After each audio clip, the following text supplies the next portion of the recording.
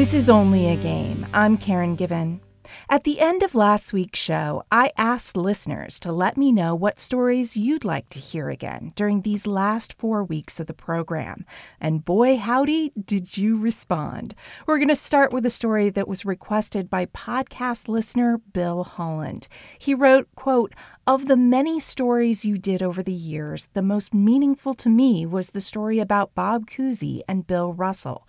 With all of the horrible unrest going on in this world, that piece is something everyone should listen to." There's not a lot that Bob Cousy could have done better on the basketball court. He led the league in assists for 8 straight years. He won 6 NBA championships with the Boston Celtics.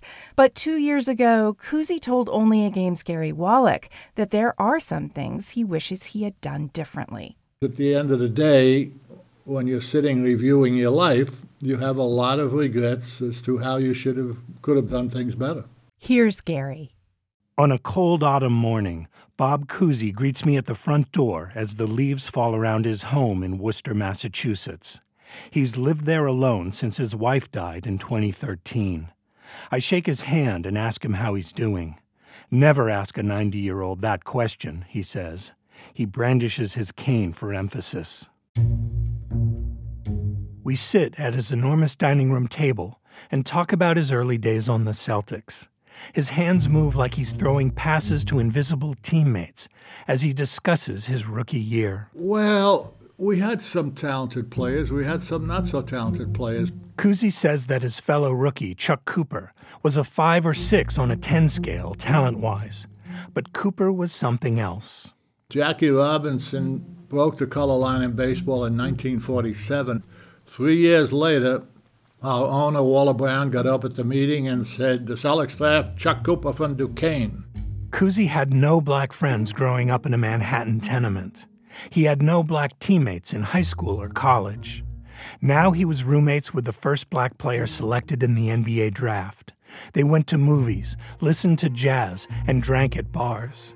Their bond was tested on February 28, 1952, after a game in Raleigh. And he wasn't allowed to register in a hotel with us. And Chuck and I somehow found out that there was a sleeper going through Raleigh that night at 12:30 to New York with a connection to Boston. Cousy and Cooper went to Union Station to wait for the sleeper train. We start drinking beer, and after 3 or 4 beers, it's like midnight, and we have to go whiz. They made their way to the restroom. Cousy was unprepared for what he saw. Stupid signs, big white signs with a black arrow, one pointing right says colored, the other pointing left says white. And I was stunned. I was ashamed to be white. I didn't know what to say to him. I said, "Come on, let's go out." We go out to the end of the platform, and we peed together. Their friendship grew off the court and on it. Cooper was a good player, but Cousy, a point guard, was beginning to transform the league. This is the 1950s, and he's a little bit like Elvis Presley in music or James Dean in film. That's writer Gary Pomerantz. He's interviewed Cousy over 50 times. He's a renegade, pushing out against the conservative norms, dribbling behind his back and throwing no-look passes. He was adding sort of a jolt of caffeine to the NBA, a jolt of style. But the Celts were only slightly better than mediocre. They were a team struggling to find itself. The Celtics needed a big man to make it to the next level. In a trade after the 1956 draft, the Celtics acquired center Bill Russell. Russ changed the dynamic in every way. He was a fearsome shot blocker. He put a trauma on opposing shooters. And he was a great rebounder. An opponent would take a shot and miss, and there's Russell rising, 6'10", long, lean, and springy, getting the rebound, and half-turning and snap passing the outlet to Cousy. Russell and Cousy created a fast-break style that was nearly indefensible. These are, in many ways, the ultimate teammates. They were both murderously competitive.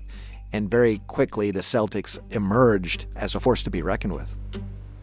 Russell and Coos had a relatively tight relationship on the court. That's forward Satch Sanders. He joined the Celtics in 1960. They had a lot of respect for each other. That was clear. off the court, they were not spending a lot of time in each other's company. Racial tensions were high in the U.S. That carried over into some NBA locker rooms. But Sanders says that wasn't the case with the Celtics. Cousy says Red Auerbach, who he alone called by his first name, Arnold, created clubhouse harmony in a rather unusual way. I think Arnold, frankly, solved the black-white situation pretty well. He treated everyone the same, badly, So Russ and I's relationship was the same as any two people that are working towards a goal. The goal was to win championships, and with Russell, the Celtics began to do that. But something else was happening at the outset of the Celtics dynasty. Gary Pomerantz. Russell and Cousy were together for 7 years as teammates, and if you put that on the civil rights timeline, it's roughly from the end of the Montgomery bus boycott to Dr. King's March on Washington address in 1963.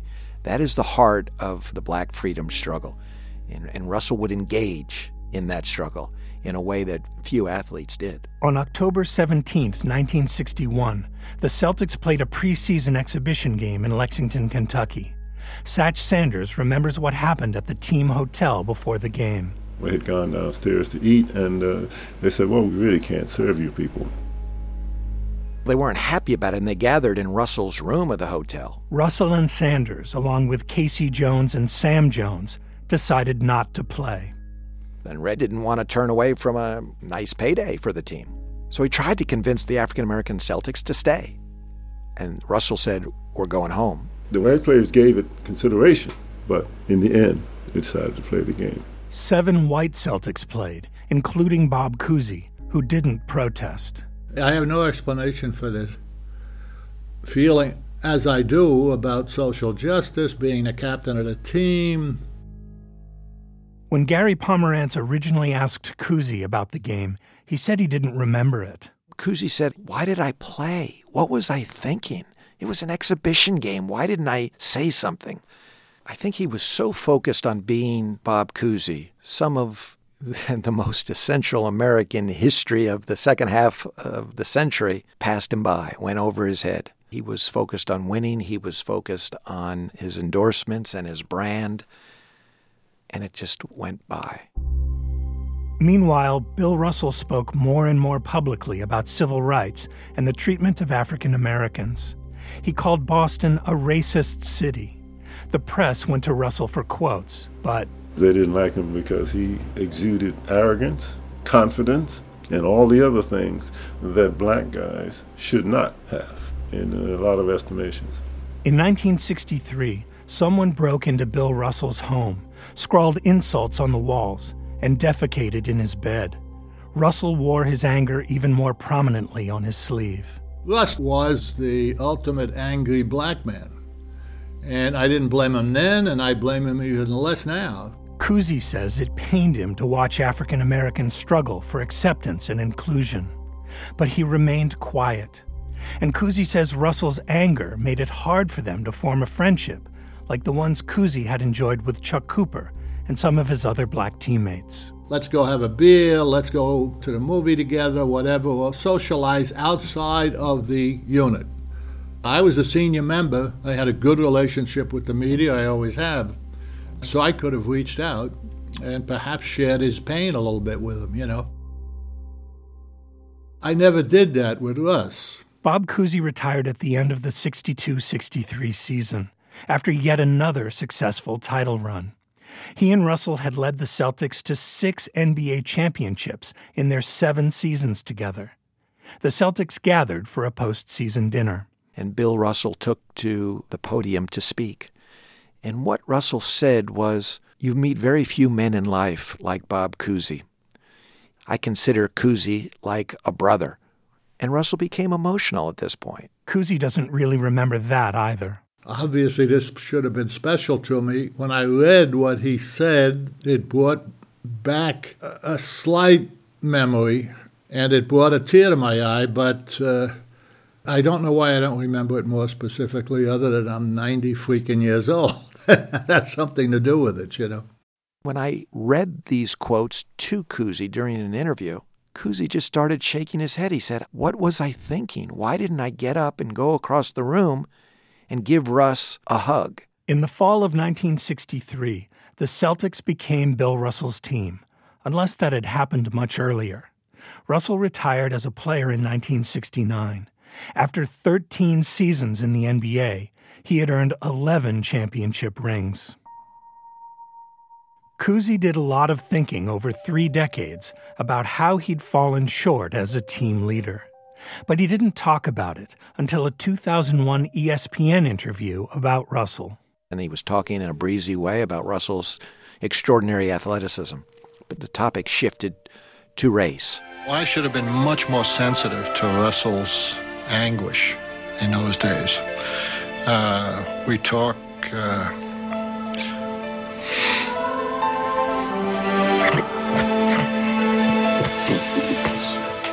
And he just broke down sobbing. He buried his head in his hands on camera. A couple months later, Cousy attended a charity golf event in Florida. Russell, who had seen Cousy's ESPN interview, was there too, and Cousy had no idea what to expect. Russ and I always said over the years, had kind of a love-hate relationship. And he'd either kind of ignore me or glare at me, or in this case, he ran over and threw his arms around me, and we talked about this first meaningful conversation we probably ever had in our relationship. And he basically said, "Coos, whatever you might have done wouldn't have been helpful." He said what he had to do to make me feel better, I guess. And I appreciated that. And he hoped this conversation would lead to a higher ground in their relationship, a deeper friendship. But it really didn't. I thought about it for 15 to 16 years, and I wrote him a letter 3 years ago, pretty much doing a mea culpa. Cousy hand-wrote that letter. And I basically said, "Russ, I know we've never been pen pals, and I'm sorry about that. It was my responsibility to reach out to you and hopefully share the pain that you had during that period, or minimize it, or whatever. However, I didn't do that. Sorry about that." And that was it. Well, then 6 months passed without a response, and then a year, and then 2 years, and then 2.5 years later, in 2018, Cousy got a call on a Sunday night at home. It was an old, somewhat enfeebled voice saying, "Bob, it's Bill Russell. I'm calling to see how you are." They talked for about 10 or 12 minutes, according to Cousy. And then he asked the question, "Russ, I sent you a letter a couple of years ago. Did you get it?" And Bill Russell said, "Yes, I did. Thank you." Nothing more. Was Russell's response brief because he was angry? Not angry at all? Cousy wouldn't speculate. I asked him if Bill Russell's simple response of yes was sufficient. Yes, absolutely. For 3 seasons, Satch Sanders observed the relationship between Bob Cousy and Bill Russell up close. I asked him if he thinks Cousy owed Russell an apology. No, I don't think Cousy owed an apology. But I do think that Cousy, because he was Cousy, thought he could do more. And then started thinking that he should have done more. Because he's a man of conscience and sensitive. Could he have done more? Possibly. But he feels he could do more, and that's what really counts.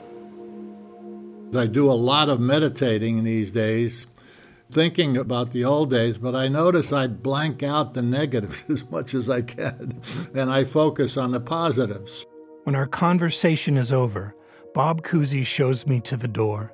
Audemars rushes in as he retrieves a plate of food a neighbor covered in tinfoil and left for him on the front step.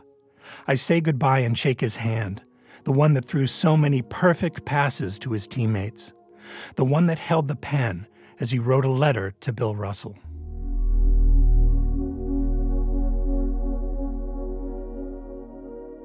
That's Only a Game's Gary Wallach, with a story that first aired in December of 2018.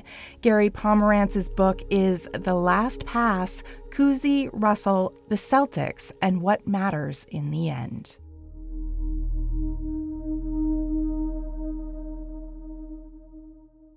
The band Devo wanted to use a photo of golfer Chichi Rodriguez on the cover of their first full-length album, but the idea didn't go over well with a VP at their label.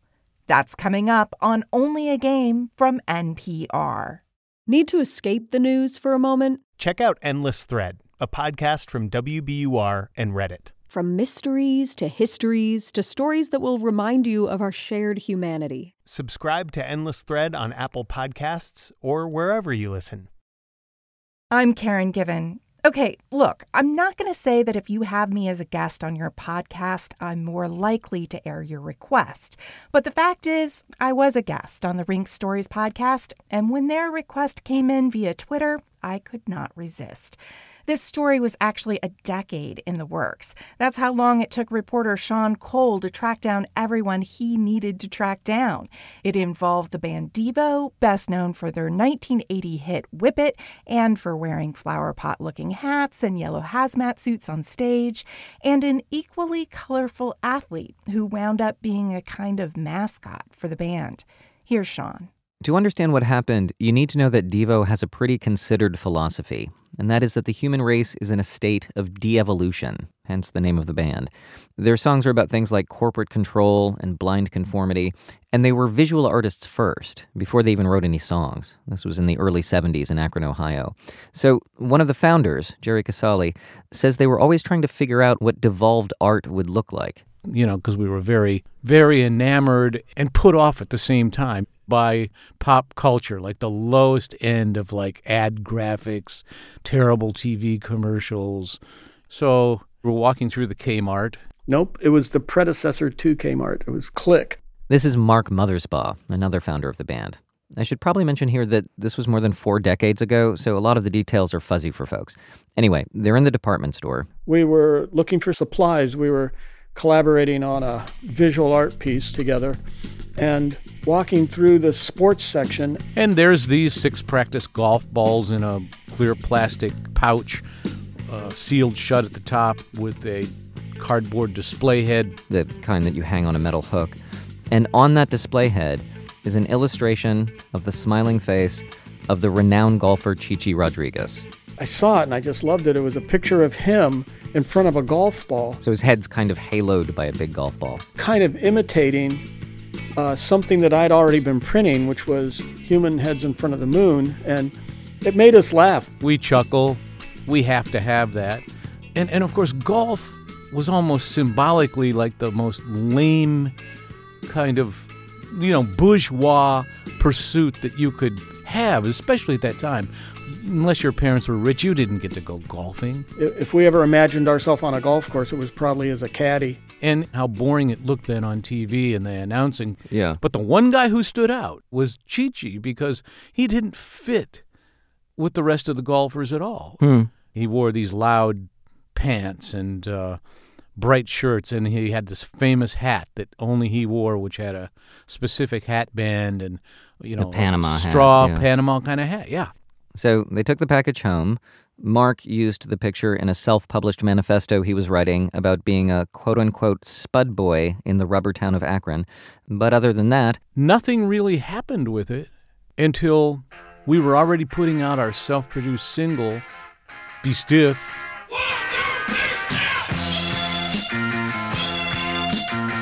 Somehow, and I don't really remember the moment, but we had the idea of putting Chichi on that cover.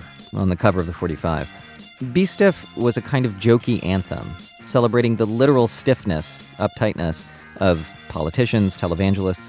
So using that image of Chichi on the cover was a kind of comment on commercialism and America's obsession with selling. And in this case, selling plastic golf balls and the Americana of the golfer. Be Stiff came out in 1978 on Stiff Records. They wrote the song well before they signed with the label. And it was distributed in the UK where not as many people were familiar with Chichi. And then about 4 months later, Devo got its big break. Warner Brothers signed the band for their first full-length album. And that, says Jerry, is when the real de-evolution began. Okay, we've laid that whole thing out and working up to this moment, and then comes the real Devo twist that only a corporation could provide. In other words, what we're talking about, we become part of.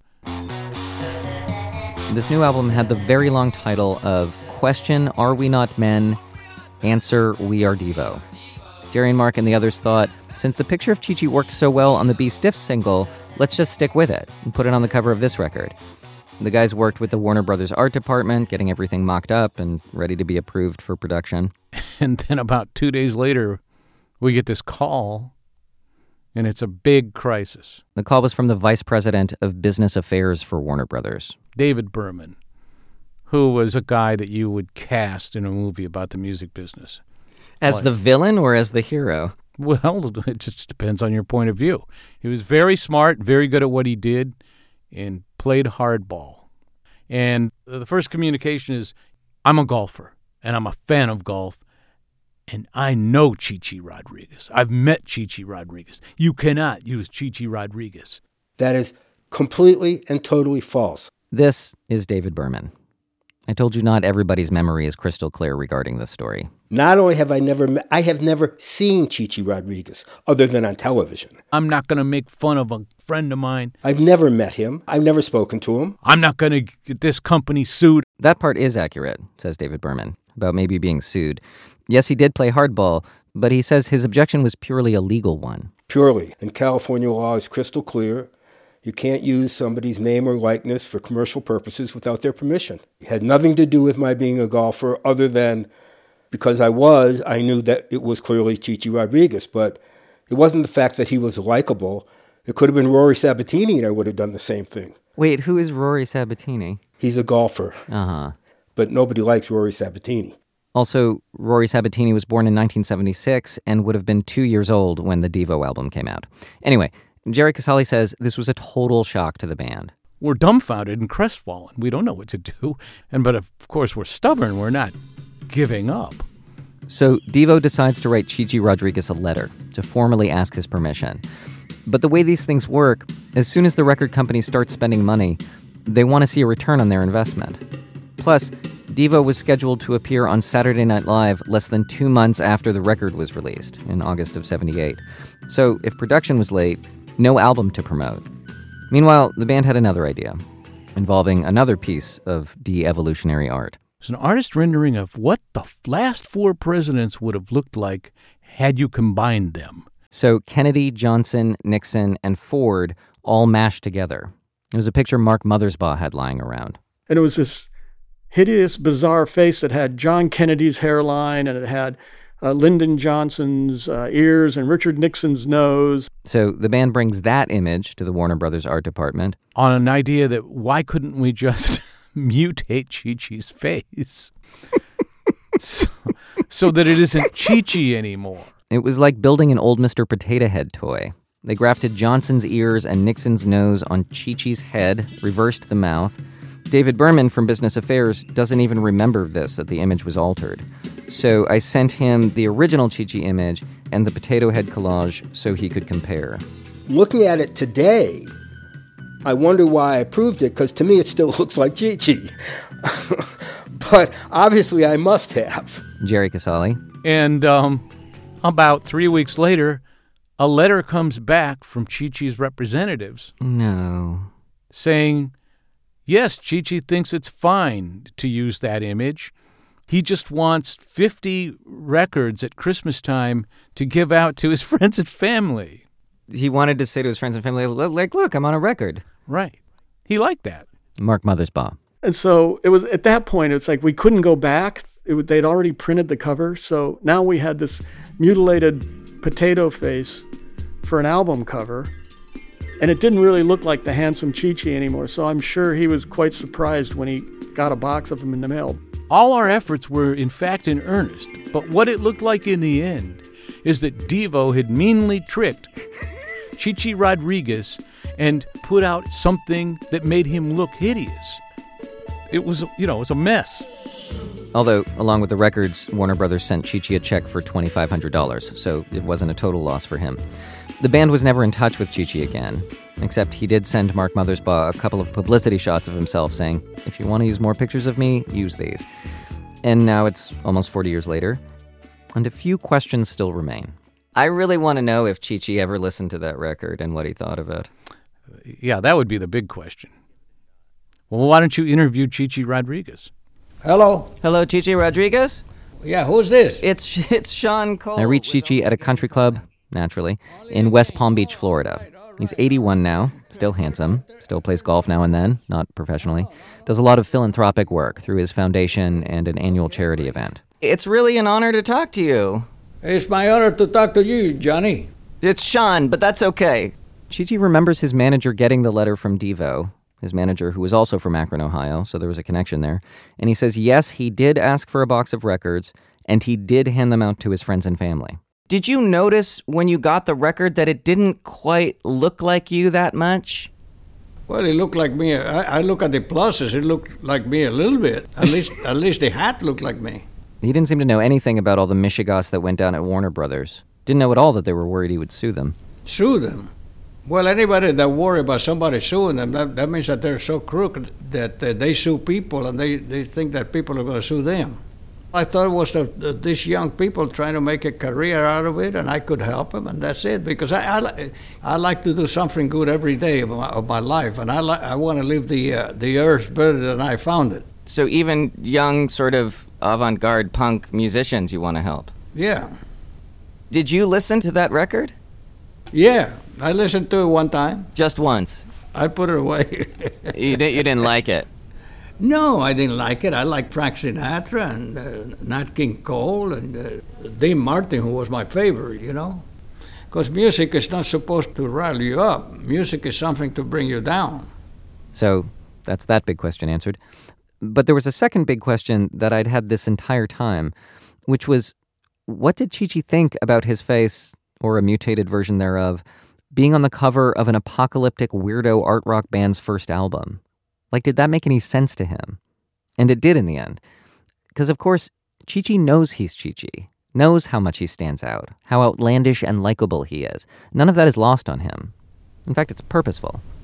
Golf is show business, and when you're on stage, you got to give the people a show. And that's what Devo did. Devo came out and gave the people a good time. So that is the similarity between you and Devo? Yes. So in a way, it really makes sense that they used you on the cover of their record. I think they were geniuses, and it takes a genius to recognize another.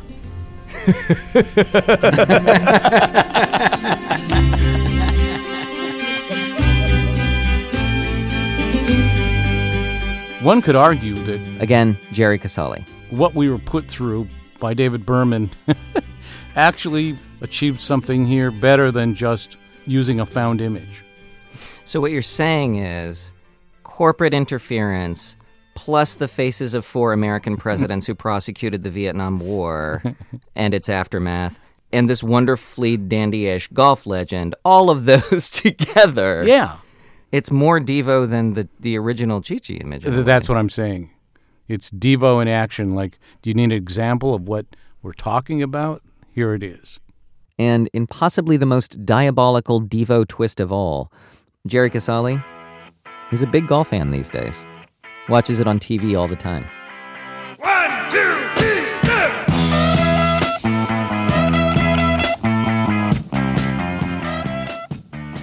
That's reporter Sean Cole with a story we first aired back in August of 2017.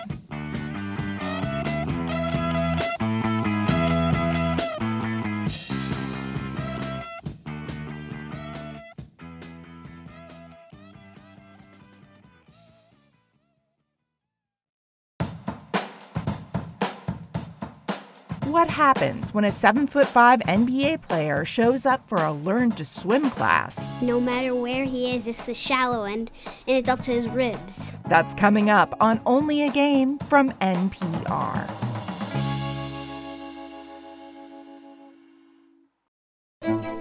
Who doesn't love a good story? On Circle Round, the storytelling podcast from WBUR, we adapt folk tales from around the world as radio plays, featuring beloved stars of the stage and screen, like Seinfeld's Jason Alexander, Hamilton star Philippa Sue, and Emmy, Grammy, and Tony Award winner Billy Porter. Circle Round has been named a top kids podcast by the New York Times, Good Housekeeping, and Time Magazine, and we think you'll love it too. Find Circle Round wherever you get your podcasts. I'm Karen Given. We have time today for a couple more listener favorites. First up, a request from Twitter user @GhostalService, who said this story, quote, always makes me tear up. It's a story about baseball cards. The oldest, rarest cards sell for over $1 million at auction. But back in 2018, an avid collector started putting together a special set of cards that he didn't intend to sell. He planned to give them all away. Reporter Matthew Stock has the story. Growing up in South Carolina, Matthew Christian loved collecting baseball cards. I was one of those kids that just, would nag until, my mom or somebody would buy me those baseball card packs. So I got into it then, and then they realized, oh, he really likes this stuff. Matthew and his friends used to buy and trade cards every day after school. His original collection was stolen after college, but 2 years ago, he started building a new one. I probably have around, I'd say 50,000 baseball cards. In March of 2018, Matthew started his own business, a sort of social network for card collectors. People could message him, and he would track down the cards they were looking for. A few months ago, Matthew was at his house in Montana going through his inbox when he saw a message from a man named Patrick Friel in Jacksonville, Florida. Hey, I'm looking for my son's cards. And I didn't recognize the name quite at first. And I said, well, where'd they go? Here I am, my cards were stolen. I'm thinking, okay, who took his son's cards and where'd they go? What do you mean?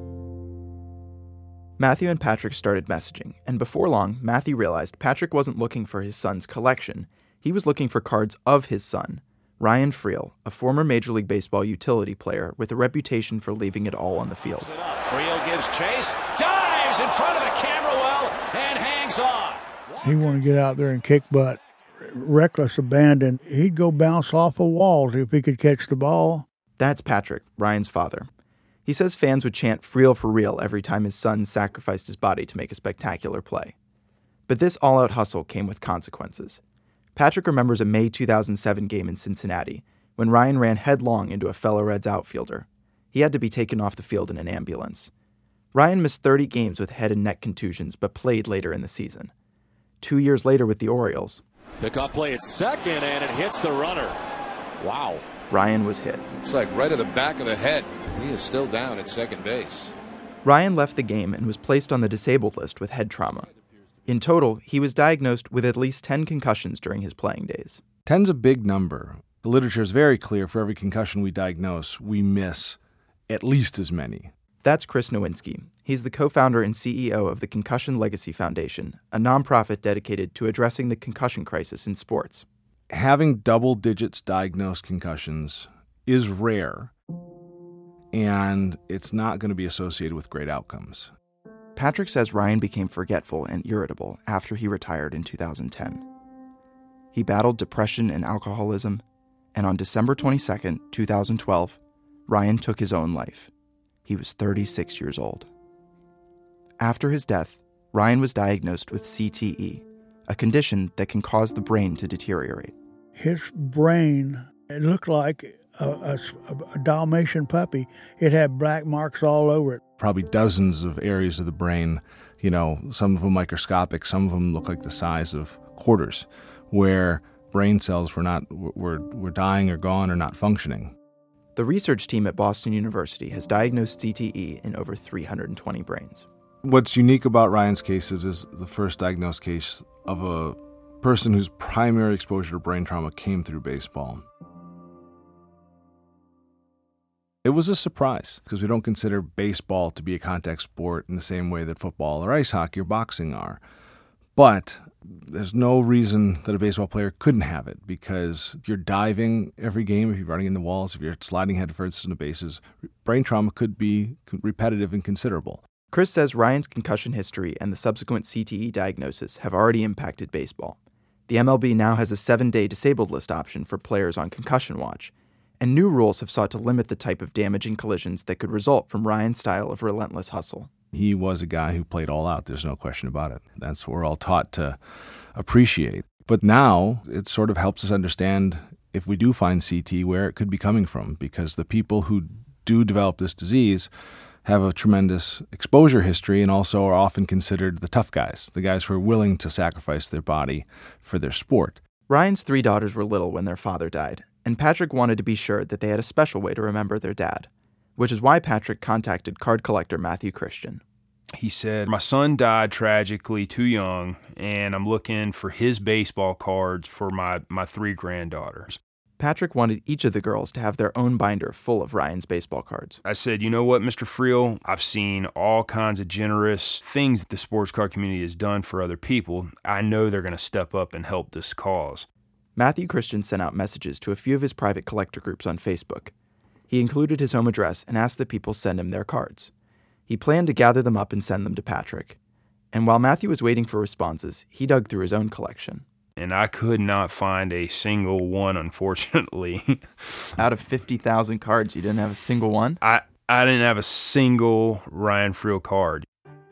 But soon, a fellow collector shared Matthew's post on Twitter. Others joined the search. Hundreds of others.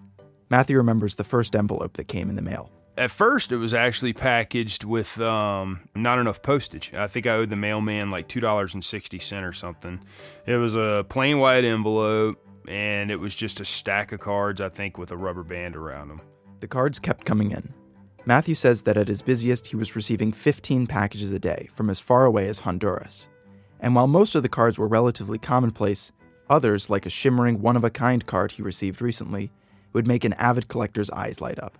They made one of this card, and that is it. It's the golden ticket, probably his highest value card if I had to guess. And somebody was willing to send that and donate it to the family. So, pretty incredible. The outpouring of support hasn't stopped at just baseball cards. I've gotten Ryan Friel jerseys, an 8x10 photo of Ryan, autographed by Ryan. 3 or 4 baseballs he signed. I got a baseball from a gentleman that said, hey, Ryan flipped this baseball to me at the end of a game when I was 6 years old. Along with the cards and the memorabilia, Matthew has received letters for the Friel family. Many of them share fond memories of Ryan's playing days and admiration for the player who gave his all to baseball. Humanity can be awesome, and in this case is another case of it. In mid-August, Ryan's father Patrick received a box in the mail, postmarked from Montana. Well, it came in, and my God, was it heavy. At least 30 or 40 pounds. Oh, my God, I've never seen so many cards.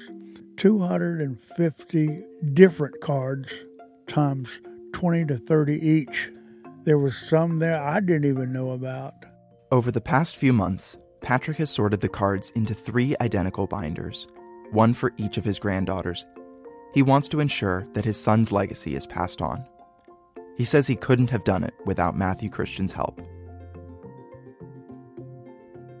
That's reporter Matthew Stock with a story that first aired in August of 2018.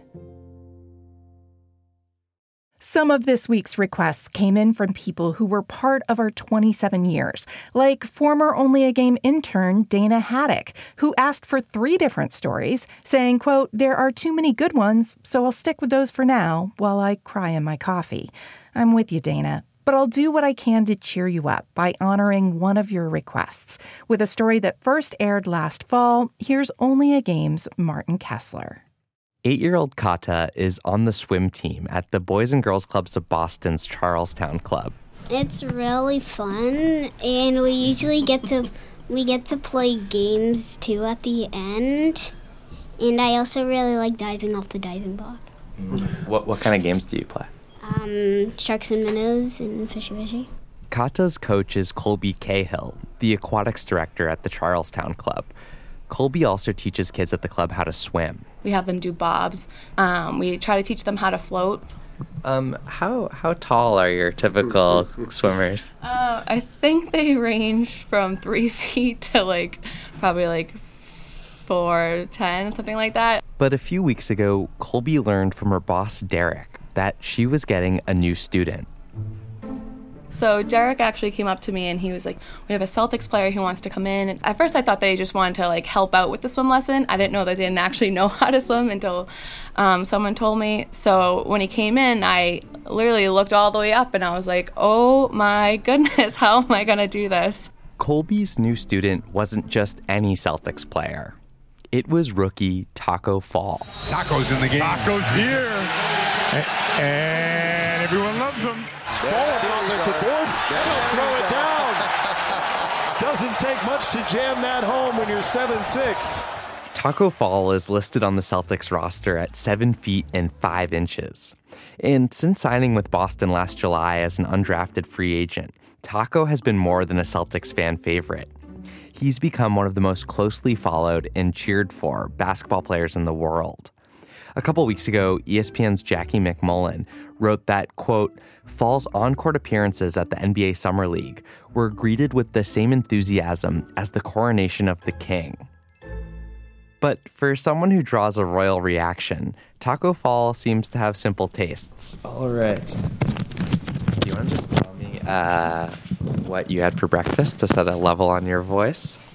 What I had for breakfast today, oatmeal with yogurt. Oatmeal with yogurt is like the cheat code. You put yogurt in oatmeal, it's good.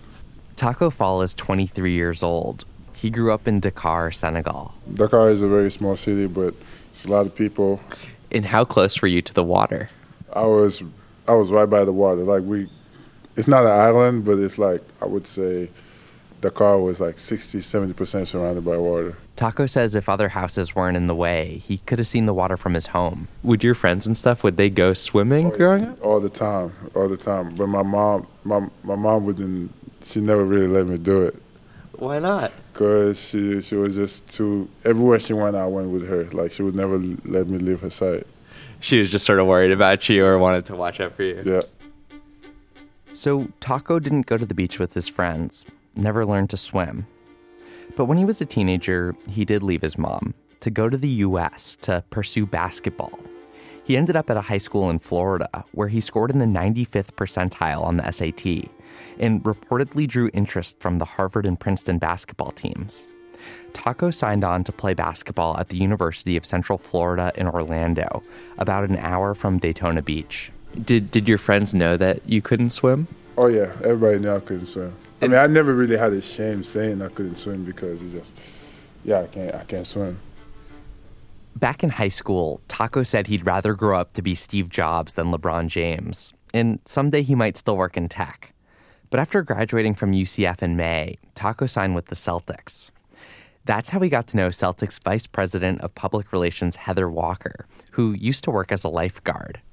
When the two were talking before the season, she learned that Tacko had never learned to swim. And she said, I'm going to make a commitment to get you to learn how to swim. I'll say, sure, I'll do it. And that's how it started. The Boys and Girls Clubs of Boston's Charlestown Club is located just across the Charles River from the Celtics' home arena, the TD Garden. You can look out one of our windows and you can see the garden from where we are. That's Derek Gallagher, executive director of the Charlestown Club. Derek grew up in a housing development down the street from the club in the 70s and 80s. He made it to a lot of Celtics games. But I'm going to be honest with you. There was a building across the street where if you went up, a guy from Charlestown worked on the elevator. You went across like a little walkway.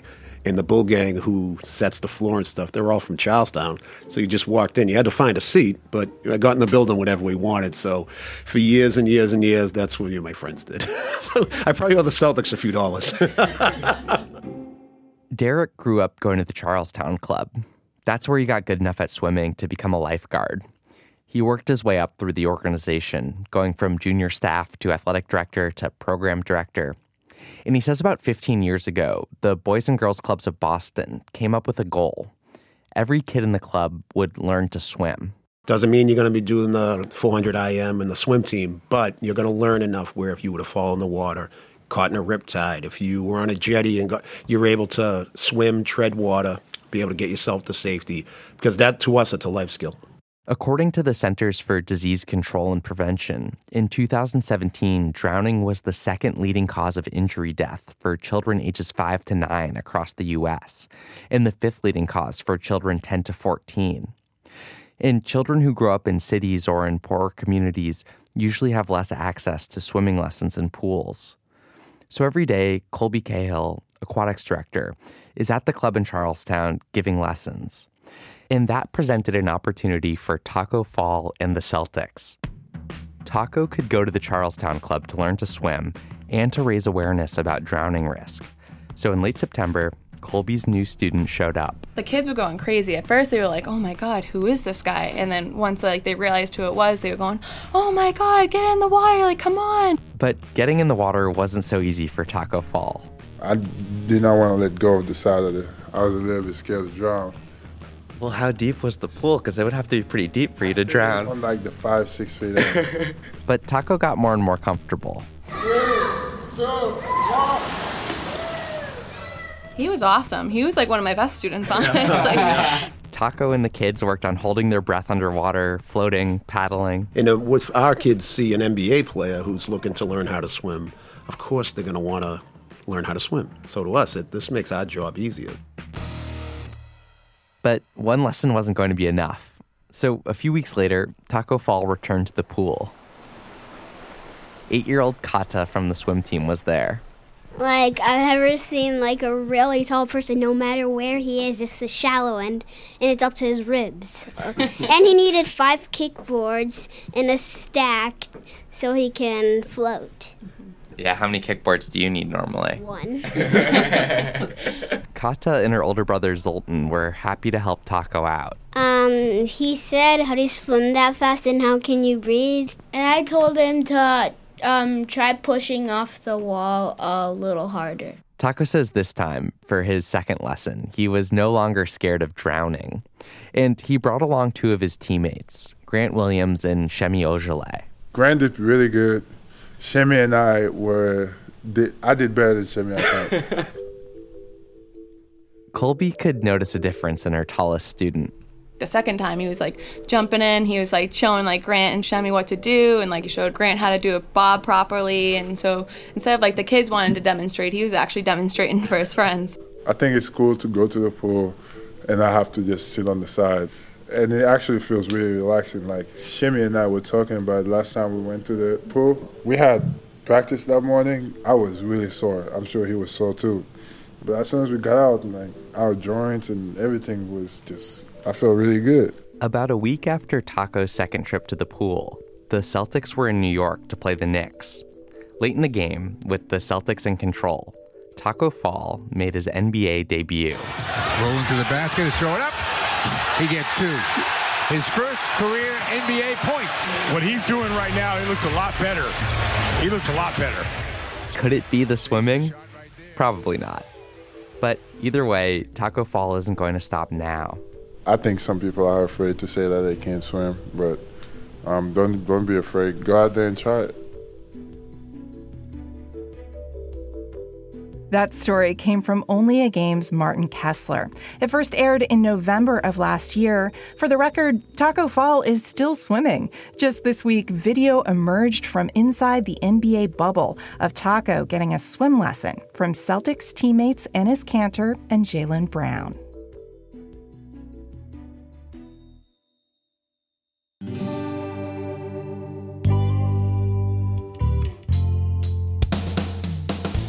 Only a Game is produced this week by technical director Marquise Neal and me.